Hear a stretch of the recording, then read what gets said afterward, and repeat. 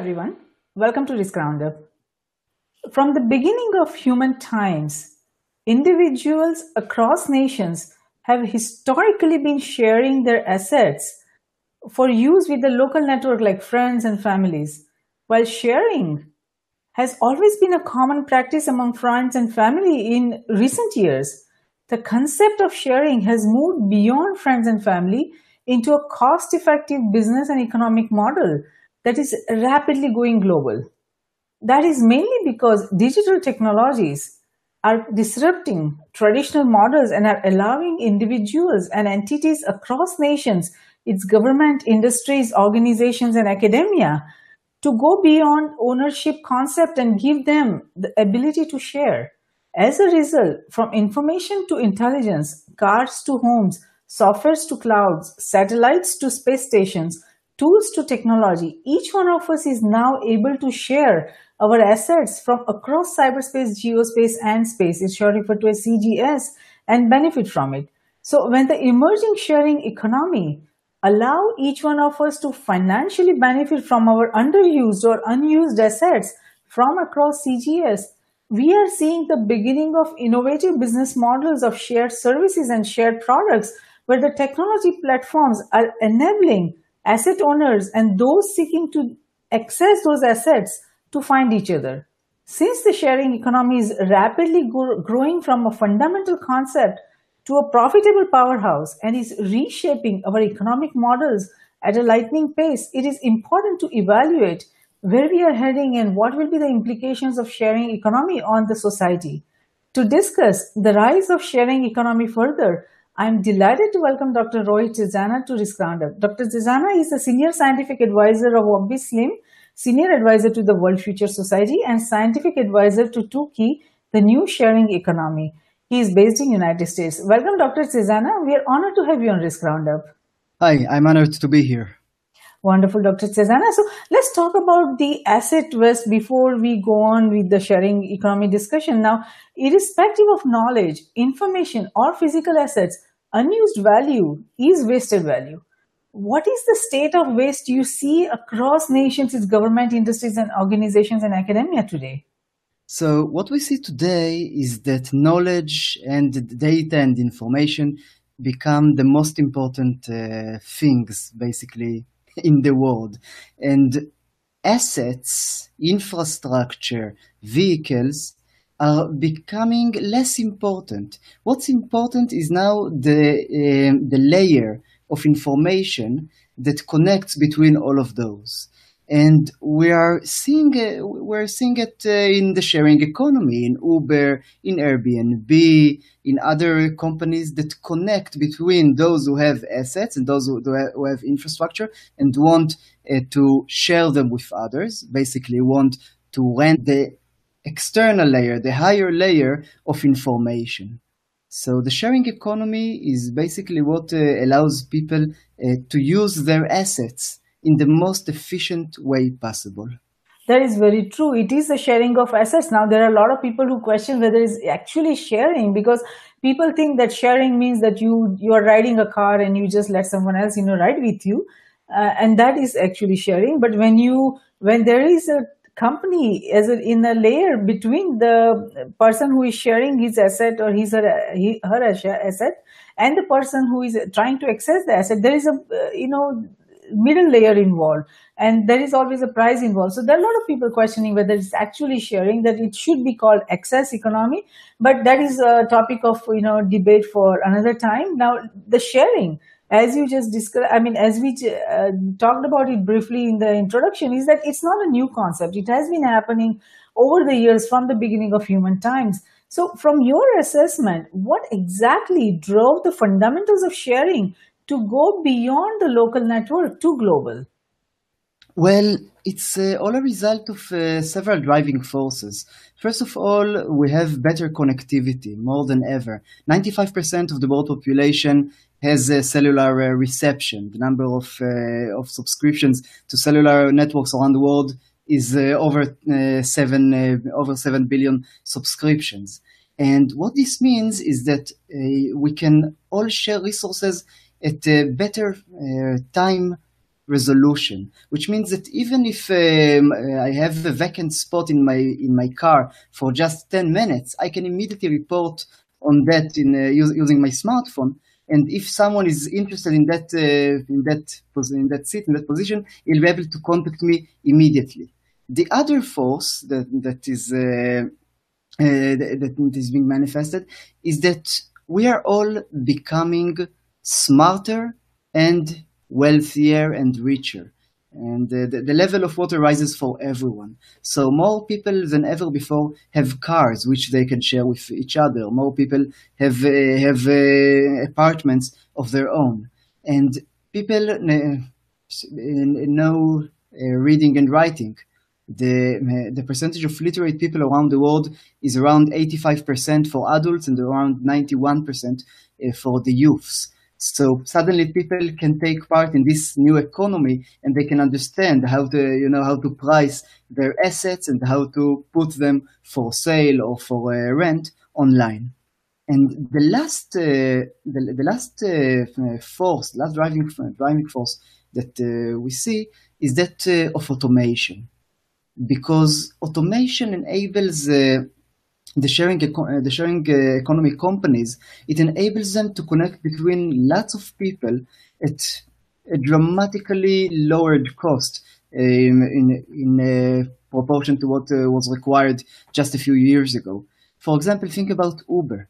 Uber is all about automated algorithms that connect between the drivers to their potential passengers, that tell the drivers how to move around on the road, that collects information about the drivers and about the passengers in the form of stars and the form of ratings. Just think about it, because if Uber were in existence 10 or 20 years ago, think about the fact that Uber would have had to hire people to call each and every driver and passenger and ask them, what did you think about your driver? What do you think about your passenger? Obviously, that would not have been possible.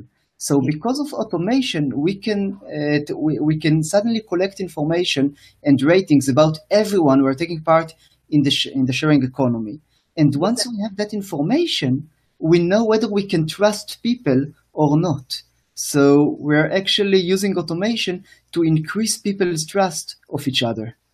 Yes, that is an excellent point. That, yes, sorry about that. You're absolutely right that we are able to increase the trust in the system, and the connectivity is at the center of this. Without the connected computers and computer code and internet in cyberspace, we would not have been able to reach this point that we have these evolving models by which we can share. And I mean, if you look at the asset all across nations in forms of not only just the data and information or physical assets like homes and cars and all that, but there's so much unused assets in terms of human resources, idle time, free time. There's so much that can be used into and bring them into the central pool in the economic model all across nations. So there is a huge potential with this, technology that is providing us, and the automation. You are right about that without automation, a lot of these things would have been so difficult. Yeah, I would also say that the sharing economy in a very real way will help us save the earth. Because as we know, we keep on using resources. We keep on depleting the Earth's resources. We keep on manufacturing new cars, building new homes, while at the same time we have so much infrastructure and so many assets that are not utilized to the best effect. Just think about what would have happened if all the cars on the roads in a city had their entire capacity full with passengers. You would have had a quarter, maybe even less than that, of the number of cars you currently have on the roads. So the sharing economy allows us to make the best use in the resources that we have right now. Yes, absolutely. And then we don't waste resources, and we don't create the burden on our resources. So that is a really good beneficial point that the sharing economies bring. But there are also a lot of people who get concerned that the whole idea of owning assets, over the years, every individual or was trying to buy homes, trying to buy cars, and that was kind of like playing as a buffer, for them when there are hard times. So now people are thinking that because these sharing economies are going so global and it's on such a large scale, that only few people would own the assets, and that probably would take away the resilience power of the for the individuals in times of bad. That how would they cope up, because they won't have any assets left. At the same time, we are also seeing that young generation, the millennials, they don't like to own the cars, or Yeah. just have the burden of driving and all that. I mean, I believe me, if I don't have to drive, I don't want to drive. So it is a very effective model, because then you can sit in the back of the car, you can read, you can do a lot of progress, productive things. You don't have to waste your time and energy on driving and keeping an eye on the road. But again, there are a lot of concerns also growing. But basically, the sharing economies allows individuals or groups to make money and financially benefit from any of their underused or available assets. But physical assets, I see that right now there is a lot of attention on the physical assets like homes and cars. But is only the physical assets that are being shared right now, or do you see a trend towards sharing the digital assets or assets in the space also? We're definitely seeing a movement from ownership to subscription, from owning something to using it one time, two times, three times, and then letting it go. And we're seeing it not only in the sharing economy, so to speak, but we're also seeing it well in every possible field. For example, when I have a Kindle, I have a Kindle, I don't buy the book. I pay for the book. I download it to my Kindle, but it's still in Amazon's possession. If Amazon wants to delete the book on my Kindle, it can do so immediately.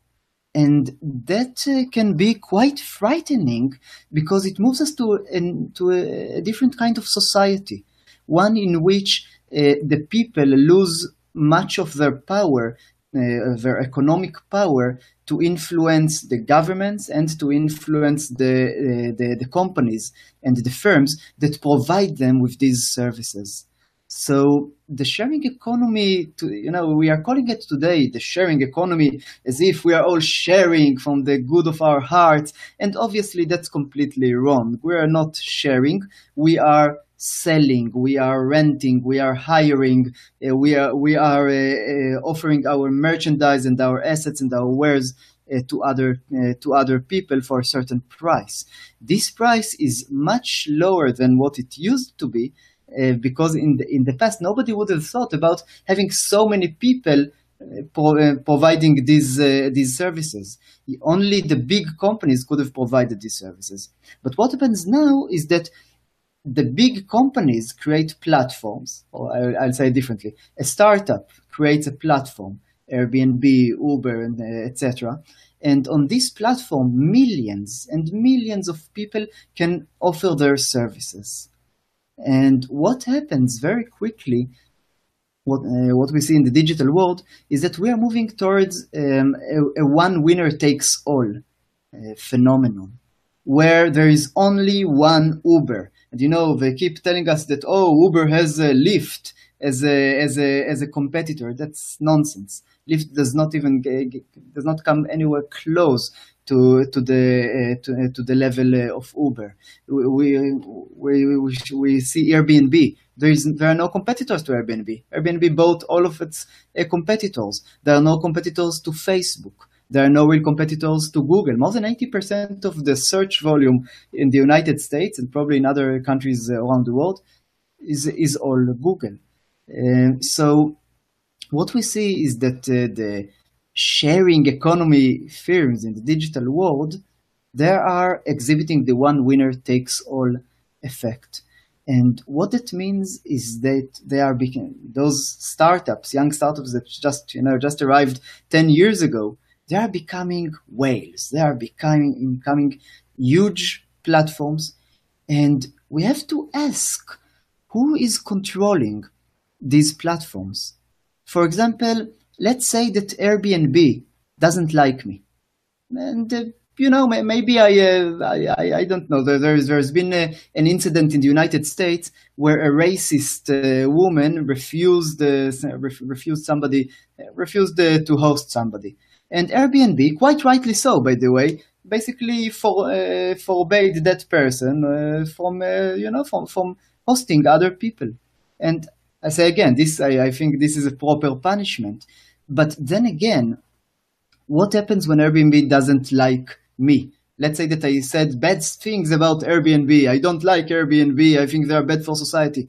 Airbnb can ban me from its services. And it doesn't sound so bad unless you look 10 years into the future and you realize that if the one winner takes all effect continues to grow, then what's going to happen is that I basically won't be able to, to go to any city and find apartments at a good price. So we need to ask where does the power go to? And we've seen it with Facebook, we've seen it with Google. We're going to see it with any company that's becoming large in the digital world, because these companies are going to become leviathans. They are going to become what I call them the shark whales. Sharks, because that's what I call the big companies. They are sharks. They are quick and agile and eager for the prey. And whales, the whales are the governments. They are the ones that are supposed to take care of the citizens, but they are slow and they are cumbersome and awkward, and they don't really know technology. When you combine both of them together, you get the shark whales. Those are basically the big companies, the Google, the Facebook, the Amazon, the Apple, that already have powers that rival those of governments, of national territorial governments, because they can provide so many services, including financial services and the insurance services and the communication services, infrastructure and ISP services. When you take all of these services together, you basically get a company that can easily compete with a territorial government. But these companies are not limited to one territory; they're all over the world. Yes. And this brings us to a very interesting new era in human history, where I think we're starting to grow away from the idea of territorial nations and move on to different concepts of cloud organizations, of even cloud nations that we're already starting to see them happening and see them starting to be created. For example, with companies like BitNation and others. No, that's an excellent point you made. I mean, these are the critical risks we are facing, because as these technology providers, the technology platform providers become so powerful that they can destroy, any individual's life, and they can take away their ability to rent or to, lease a car or anything, any product or service. Then that is a cause of great concern, because we don't have a system that is working right now that would look at all these data points or variables, or we don't have effective regulations. We don't have anything that would challenge those technology platform providers. So that as they become more and more powerful, and like you said, as we start seeing the cloud nations, that is a cause of great concern, because the clouds, the computer code is connecting everything in cyberspace, geospace, and space. So how are these cloud nations, from your assessment, where do you think these cloud nations are taking us, the traditional nations? Because there is definitely going to be that competition between the traditional nation and the cloud nation.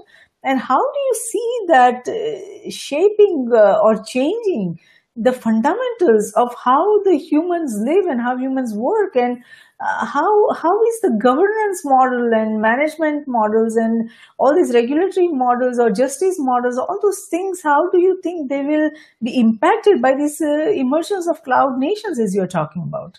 Well, first of all, I have to say that you said it's an issue of great concern, and I agree with you. It is something of great concern to think that we need to think about. But I'll use Stuart Brand's wonderful phrase that I'm a pessimist in the short term and an optimist in the long term. And I'm pessimist in the short term because you need someone to be pessimist in the short term. You need someone to show what the problems could be and to think about what could go wrong. But I'm an optimist in the long term because if I am thinking about the problems, I will fix them. And I know we'll be able to take care of them. So that's why I'm an optimist in the long term. I think we are going to a good place altogether. And you said that if the company doesn't like me, then they can just ruin my life. But that has always been the case with governments as well. And totalitarian governments don't need any excuse, just snuff you out as soon as you, piss them off. And even in democracies, well, even in France, in Germany, in the UK, in the US, in Russia, if you can call that a democracy still, in all of those places, the government is constantly monitoring everything you do on the internet. Sometimes they need some legal some legal excuse in order to collect your data or to look at it. But you're already under the government's thumb anyway. If the Absolutely. I hear you on that, but now we have to worry about the big corporations. Yeah. So it's like more and more entities are watching us all the time. Yeah, I know, but think about it. 300, 200, 300 years ago, we've had the French Revolution that basically moved things away from the dictatorship, from monarchies, to democracies, to representative democracies. And that was a good step. That was, we did a good thing because we moved the power from the government to the public, a little bit, not by as much as we like to think, but a little bit. And we're going to continue this movement of this shifting of power. We're taking it more and more out of the hands of the governments, of the territorial governments, and we're moving it to other systems, other political systems that can organize people's lives. And those systems seem to be right now the large companies, again, the Google, Amazon, Apple, Uber, Facebook. By the way, Facebook has 2.2 billion people. I mean, that's the largest nation in the world. And right now, it's a complete dictatorship where you don't even know the rules. You don't even know why they're banning you in many cases. But we are moving forward. I mean, we are dealing with it. And in my recent book, I call it Rulers of the Future. That's where I conceived of the idea of cloud nations.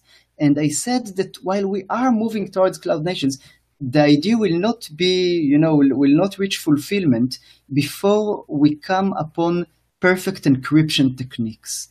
Basically, technologies that can provide perfect, or as close to perfect as possible, encryption, so that each and every communication that is being conducted between citizens will not be available to the eyes of territorial governments. Because how do territorial governments control us? How do they rule over us? They have a monopoly in the territory. And this monopoly, it's a monopoly over force, over power, over communication. And if you want to pay your taxes, for example, to a different country than the one you are living in, good luck with that. The government will immediately find that out because they track people's, bank accounts, and they will put you in jail. That's the monopoly, the power that they have over you because you're in their territory, in the government's territory. But let's say that we can remove this power of the government to track after your transactions, to track after your communications. Suddenly, the government can't know who you are paying your taxes to. It can't know who you're getting your money from. It can't know who you are talking with. It can't know what's your identity on the online world if everything is encrypted. And once we reach that level of encryption, basically what you get is a world in which the territorial monopolies lose their power. They can't track you anymore. And if they can't track you, they will find it more and more difficult to actually enforce the rules on you in a world that is turning global and international, and in which you can work in every other country through the internet or pay your taxes to other cloud organizations through the internet. So do you see that actually happening? Because I mean, the hope and the wish of everyone who is in the cyberspace working on the digital system is that the blockchain would provide us that decentralized network which will give us trust and transparency and accountability. And then, we want the layers of corruption and the layers of bureaucracy and the waste and abuse and everything that we are seeing in our current systems, that we will be able to get rid of it. And any new idea, innovation, and imagination is always welcoming. We want these new systems to develop, to be developing, and we want new technologies, new technology platforms, to new way of doing things, which would, at the end of the day, help the, individuals and entities to, grow, to, minimize the risk and to manage the risk, and to bring on a lot of, new opportunities, a lot of new global economic power, and new ways of doing things, and beyond our, earth, and go to cyberspace, space, and then even identify new species that we don't know exist yet. We go and explore the space and to deep space, and we have so many opportunities as this technology and platforms and technology tools, the advances in science and technology is giving us. But at the same time, as we see that, cryptocurrencies and blockchain are threatening the governments, and the encryption that you're talking about, that, it would take away the power of governments to monitor the individuals or what the communication is happening across nations, that is going to, shake them, from its very core, because they lose power. They will lose power. So how do you think that the governments are going to react to these new systems that are being developed, and the new way of doing things that are emerging, and the power slowly shifting away from them? How do you see that impacting the sharing economy in the coming years? I think they will panic. I think the governments will panic, and I know they are already panicking. Following the Arab Spring, we've seen many countries, many governments panicking in the Middle East and in the Gulf area about what to do once they see that the power goes to the hands of the citizens, and that the citizens can collaborate and work together.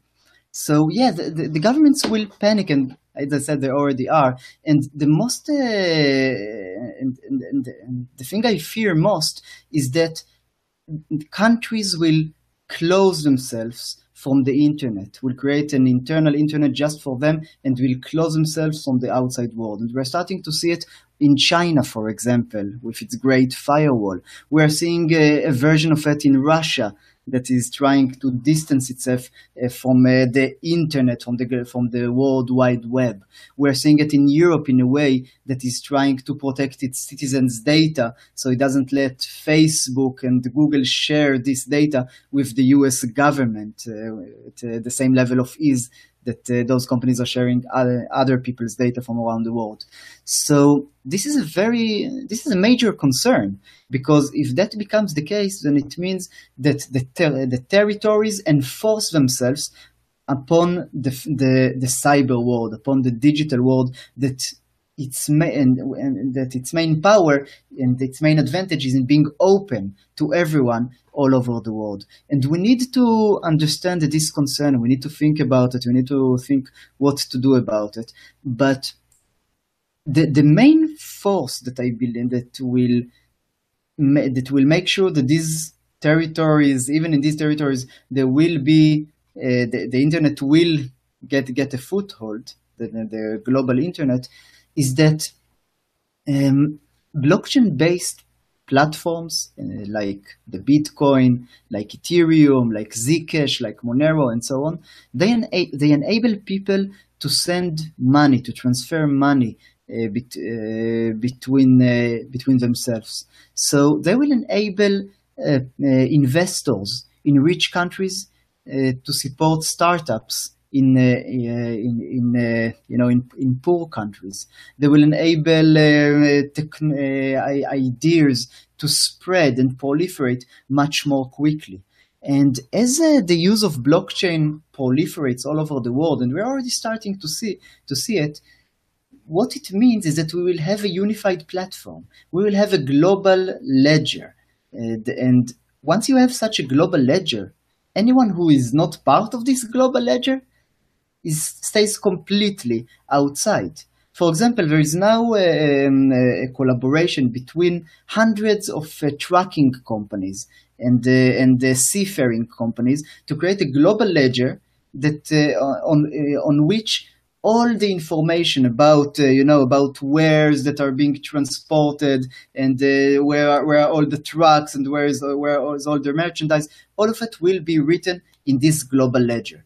And if you are on that, if you're let's say that Amazon decides to use that global ledger, or anyone wants to use it, they will know exactly where their product is. They will know, how many hours away from them it is. They will know if it got lost anywhere along the way. Once you get exposed to this level of efficiency, you will never want to go back to anything less than that. But consider that if you want this level of efficiency, then every company in the world needs to join this global ledger. You can't have 2 global ledgers or 3 global ledgers or 10 global ledgers. You want one global ledger like this. And that means that a great driving force in bringing the blockchain platforms and the internet everywhere is that of standardization and increased efficiency. If you want your merchandise, your wares to get to where you're sending them, if you want people to trust your merchants, if you want basically to grow your economy, you must open your country to the internet and to the blockchain. And once you open your country, in a way, this is a Trojan horse, because your citizens will also be able on the internet platforms, once they are fully encrypted, they will also be able to form organizations of their own, to form local governments, global governments, and to vote for representation, to create a deliberative democracy, and so on. So yeah, I'm pretty optimist about the future. Absolutely. There is a lot of optimism in the future and the power of that future if we are able to achieve that. But see, the challenge is, like you were just talking about, that how China is becoming protectionist and they are shutting off the internet to outside, in not allowing that interconnectedness and the integrated platforms to be developed, and the cloud and the global ledger that you talked about. It's a powerful tool that we will have. We will be able to figure out, identify pretty much, reasons behind all the failures that we are having over the years, why certain systems fail, why we are not able to get rid of poverty, why we are not able to, cure certain diseases, to everything and anything. We will be able to have answers because we'll have so much data on our fingertips. And with the use of automation and machine learning and deep learning, we will be able to come up with effective answers and solutions to so many complex problems. But the challenge is, from where I see, that no nation is prepared for taking the benefit or taking the advantage of such amazing innovations and technology power that's coming our way. So when the nation's leaders are not ready, see, the technology community is coming up with great technology platforms and the great way of doing new things, but just by having technology platform is not enough. We need to have so many parallel developments. That means that our nation's leaders need to be first educated, aware about all these, emerging systems, and they need to then know that what are the risks emerging as the old or the current systems start fading, and as the new system starts, developing. What are the risk, what kind of turbulence will happen, what kind of job losses will happen, what kind of changes will be coming to the nations, to its citizens. How will the citizens cope up with those kind of changes? Do they know how to cope up with those kind of changes? What kind of change management processes and tools are in place to help the nation's citizens to cope up with that? And we don't see any of them across any nation, even in United States. That's why we see so much resistance to the advances in technology, to the development in technology, or to do new way of doing things. Right now we see resistance from everywhere.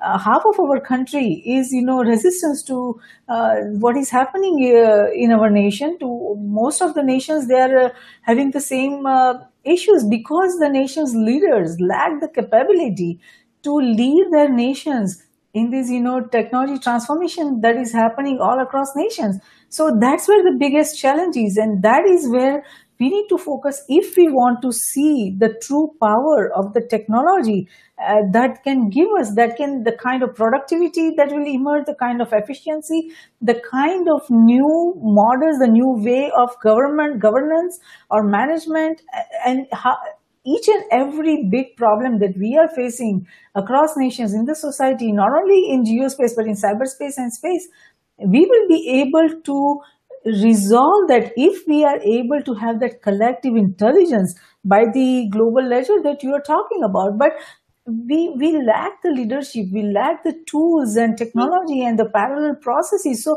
even if it seems that technology enabled sharing companies are mainly about technology and people, they're not just about technology and people. We need to focus on all these different aspects and variables. So do you see that? Do you agree that in order to harness this technology and the technology platforms and global ledger responsibly, we need proper leadership at all levels, local, national, global, across nations, is government, industries, organizations, and academia, including these technology powerhouses with their culture and ethics and proper governance models, proper management models. Absolutely, absolutely.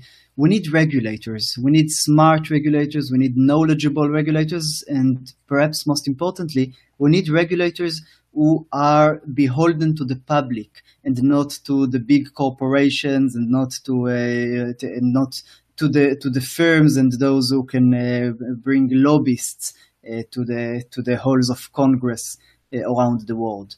But in a way, what we're seeing now is a kind of war between two paradigms. On the one hand, we have the decentralized paradigm. We have the blockchain platforms. We have the beginning of decentralization. The Facebook, again, it's the beginning of decentralization. And on the other hand, we have the completely centralized governments that have become used to having all the power.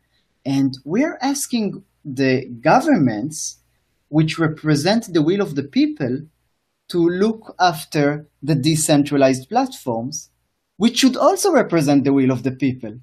So something is not mixing properly here, because you have two systems, each of which has its advantages and disadvantages, and we must find the new balance.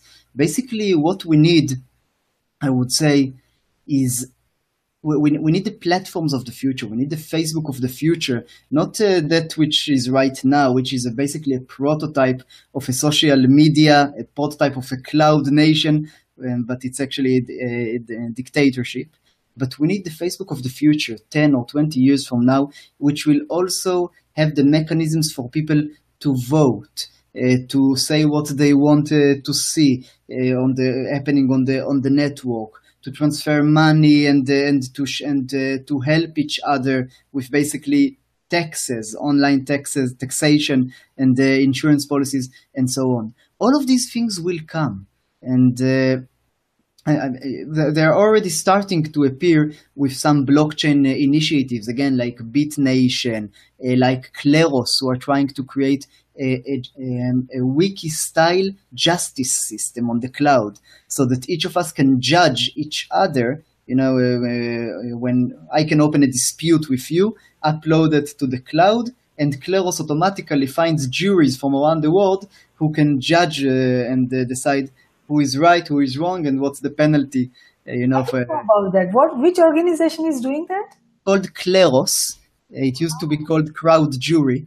And if you think Okay, very about it, interesting. I think that would be fascinating, but it also will create a lot of panic because then all the issues, are going to go on the internet and, everybody would be able to witness it. no. This kind of system has to be supported by perfect encryption, and because otherwise, as you say, everyone's information will be on the cloud. That's not something. That would be a concern. And I mean, we do want to see these kind of systems being developed because it will give us so much power to Absolutely. resolve conflicts, easily and, in a rapid fashion. I mean, if you look at nations like India and some other nations, there are so many cases pending. I mean, it would take at least 15, 20 years before, judge is able to see any case. So if we have this kind of system, that Yes. would make things so much more efficient. So that would be amazing to see that. Yes. And But this is the justice, the sharing economy of justice, of the justice. yes, absolutely. Think And about we it. do need that because, I mean, we are trying to do, everyone who is working on machine learning and creating algorithms for, all kinds of platforms and problems, they are doing their best. But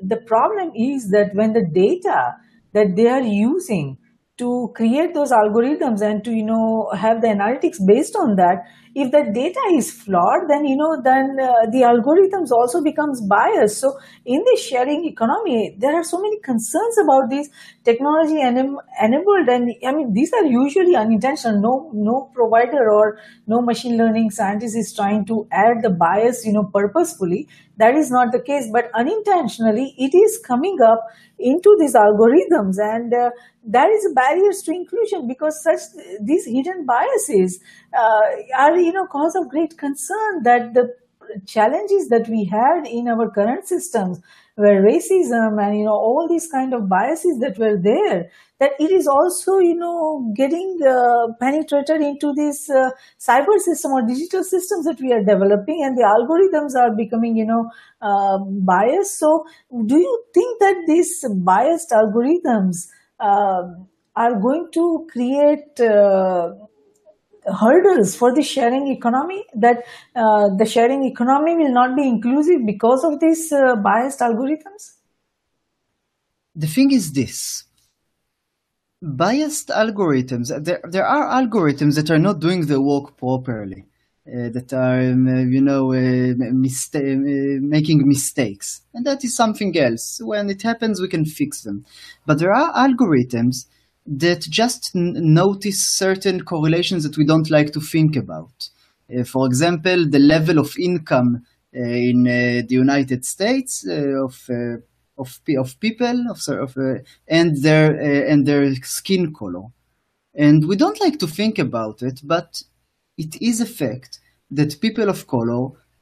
I wish it would be different, but people of color are usually less wealthy than Caucasian people, than white people. And the question is, what do we do now about it? Now, the algorithm could deduce very easily that because the level of income is lower, and the poorer people conduct more violent crimes. So, if you are a person of color, you also have a higher chance to conduct some kind of violent crime. So, we don't want to take you in our taxes. For example, I'm not saying that anyone is doing this, but if an algorithm would have reached this conclusion, it would be a completely logical conclusion. But is this the conclusion that we want our society to be based on? Obviously not. We want our society to be equal to be equal to everyone, to be inclusive. We want everyone to have the same opportunities and chances to promote their lives and themselves. So what we need to do is to be aware of the biases that these algorithms contain, and to simply, when these biases do not stand in contradiction to our values, we should allow them. We should consider them. We should understand what they actually mean. And sometimes we'll see that they are right, and we should go along with it. In other cases, we'll tell the algorithms, ignore certain parameters, ignore a person's color of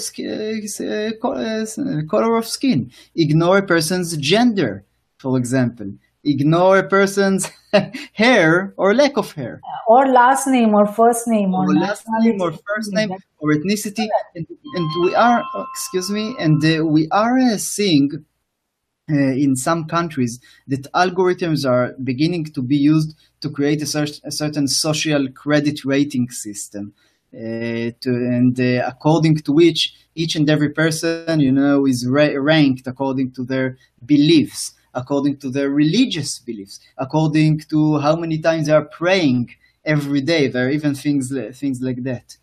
And Which nations are doing that? Is that China or somewhere else you are seeing this? I don't want to go into names, but a quick search on the internet will show you will show you everything. And we need to consider whether we really want to encourage this kind of a social rating. And I want to, lots of people in the left in the US say that, oh no, social rating, that's horrible, that's bad, that's that's something we should we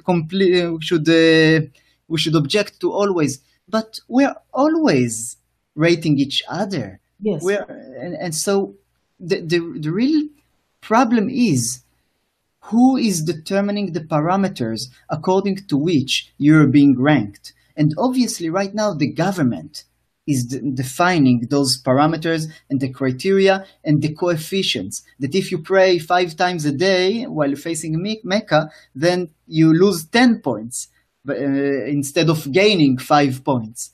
So we, as the public, need to understand that we are going into a future in which we are all going to be rated. We are all going to be ranked all the time by everything that we do in our day-to-day life, in our house and outside the house. And we need to start to demand control over the parameters and over the algorithms. We need to demand transparency so that we'll know according to what parameters those algorithms are going to rank us. And Yes, if we absolutely. don't do that, then we're going to give the power either to the governments, and that's a bad thing. We don't want to return 300 years into the past, or we are going to give it to someone, you might say even worse, to those global companies, to cloud nations that will become cloud dictatorships without us having any say in the regime and the digital powers that control us. No, I hear you on that. You are absolutely right that this is where we are heading. Sooner or later, it is going to happen that we all will be ranked, we all will be judged by, our behavior in the house, outside the house, everywhere. And sorry, there will be rating system, whether we like it or not, it is emerging. You are right about that. And as you said, that we do need to be very cautious about what parameters we are allowing in that rating system. Who is defining the rating system? Who is designing the rating system? That's where we'll have to be very careful, because just by praying, you don't become bad.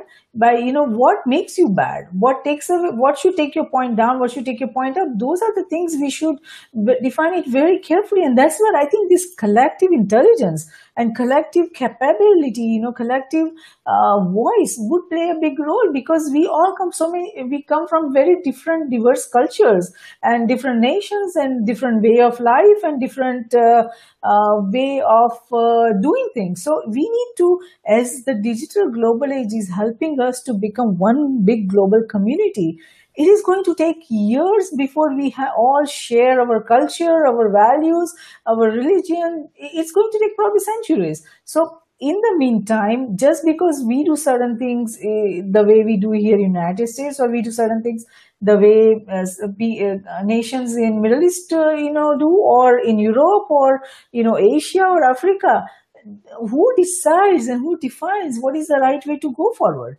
So those are the fundamental questions that we have to be working on as we develop these new systems and new way of doing things. And these systems are for the good of the humanity. But at the same time, if we don't define and design them properly, then it is going to create chaos and it's going to create a lot of pushback and resistance. So that is something where we all need to start thinking how these visionaries and thinkers and, these people who are actively trying to develop these technology platforms, and we have to make sure that future is that they start talking to each other about this, that how should we do these things, how should we create a fair system of rating. But that's a topic of another discussion, because there's so much to talk in that, and this 1 hour is not going to be enough. Let's go back to the sharing economy. How big is the sharing economy market currently, from your assessment, from based on all the services we are providing, products that we are, physical assets that we are sharing? How big is the market? Well, I can't talk about, each and every company in the market, obviously, but let's just look at Airbnb as an example to what happens when a company takes assets and opens them to the public. So just about Airbnb, let's see, we have more than 150 million people who are using Airbnb, and that's just in 9 years or so since Airbnb was created. We have almost 1 million people who are offering their apartments, and every night you have more than 500,000 people who are sleeping in cities all over the world using Airbnb's services. And compare that to some of the large hotel networks like Hilton, Marriott, Intercontinental. Even the largest of those only offer about 700,000 rooms all over the world, and they are never at full capacity. So what we are seeing here is that if you are opening a certain asset to the public, and that asset is owned by the public itself, you can disrupt huge industries that previously were completely immune to disruption.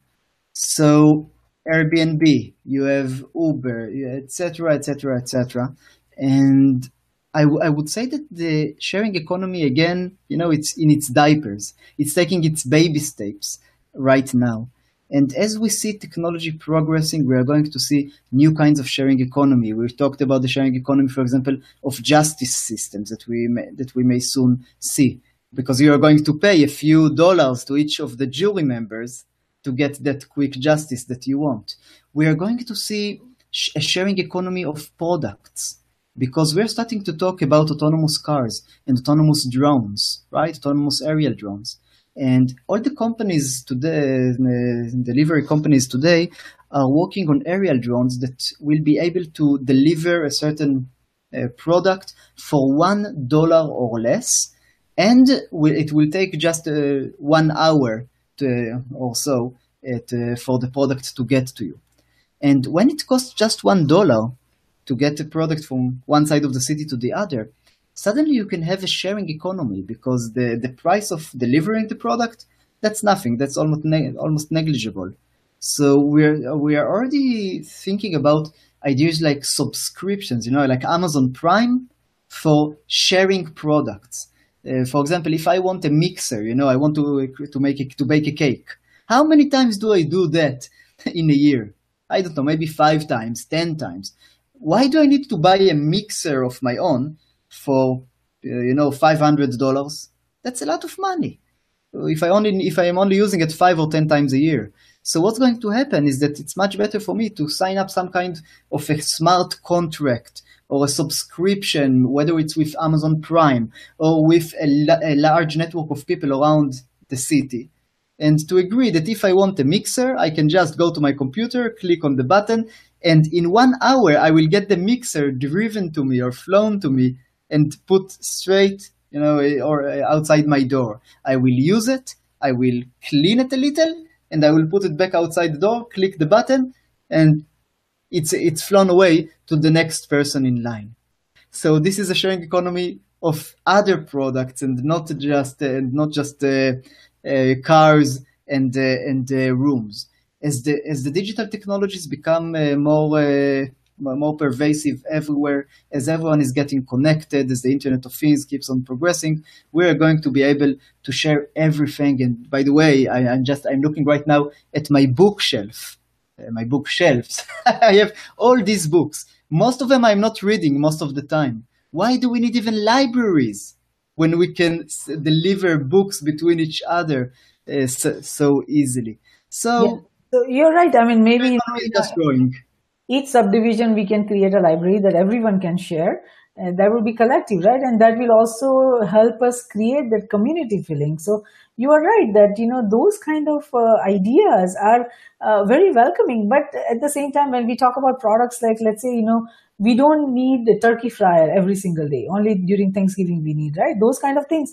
But then on that day, there will be so much demand. So if there are only few turkey fryers, then there will be a challenge. So those kind of issues and processes we'll have to figure out how to do that. But at the core, the concept is amazing, that we don't need to waste our resources. I mean, here some product manufacturers are not going to like this because they won't be able to sell the products in the large numbers as they were doing before. But we also have to see why we need to waste resources. So if we do want efficiency and productivity in our system. So these are all very welcoming ideas. But as we go forward, there is a lot of, there are a lot of challenges that we'll have to overcome. I mean, we don't have enough time today to talk about all the benefits that we would get or all the case studies or to give an overview to our viewers and listeners about what is happening in the world or understand the critical risks that are emerging from the sharing economy. We will hopefully, have some other session for that. But what would you like to tell our global viewers and listeners, especially those young minds and who are so driven and they're so, trying to solve the big complex problems that the world is facing? What would you like to tell them about the power of this new concept about sharing economy, about the power of the technology tools that we have, from blockchain to machine learning to Internet of Things to big data? And what would you like to tell them how to use these and how to create new systems? What would you like to share with them? It will take an entire book or two or three to talk about all of these things. But I will say one very important thing. Serve the public and the public will serve you. Create a system that can promote a certain ideology, can promote knowledge, can promote a betterment of humanity, and people will flock to it. And we are seeing it in Wikipedia. Wikipedia is a great idea. It's working. Millions of people are writing knowledge for other people completely free. No one is getting paid. No one, and it's amazing. Now, if you think about it, other companies tried the wiki style as well, and there was one journal, I think it was the New York Times, but I'm not sure, that tried to create a wikitorial, a wiki editorial that people will go onto it and will create an editorial. It was horrible. It was a horrible experiment. It died almost immediately because vandalists kept on logging in and destroying everything that other people, that good contributors, wrote there. And on Wikipedia, it doesn't happen that way because people feel like they have a purpose, they have a goal, they are serving other people. They know nobody is making a profit. And in the New York Times or whatever journal did this, people knew that somebody was making a profit off of their writing. So nobody had, really, nobody was patriotic enough, was imbued with a sense of righteous justice enough to keep on fighting the vandals. It just didn't work. So if you're asking me what is my message to the youth, to the young entrepreneurs, to the startupists and so on, I'm telling them this. Think about how to create the platforms of the future. If you want to be the big winners, you need to create platforms and allow the river of people to flow through those platforms and to serve a certain purpose. But while you're creating these platforms, be very aware of the fact that people are not fools anymore. They are not willing to do, your work for you. They will want to know that they are serving some greater good on those platforms. And if not, then they will want to be compensated as they rightfully should. So think about how to create the platforms of the future by either compensating the public or by serving a greater goal and a greater purpose that hopefully will serve all of us. I think that is an absolutely amazing advice and the very powerful words that serve the public and public will serve you. And I see the wisdom in that because when we launched Risk Roundup in November 2016, that time, our only goal was that we want to create education awareness of the critical risk emerging, security risk emerging, because it's not just security is not about only cyber security or information security, but all the models that are changing, systems that are changing, new way of doing things are emerging, are creating so many critical risks. And people, if decision makers or individuals are not aware of it, then, or nations are not aware of it, then they cannot be proactively prepared and they all will, have existential risk to their systems, to their business models, to their nations. So that was the reason why we launched Risk Roundup, and we had amazing support in it. It's I think not even 2 years yet, our Risk Roundup initiative.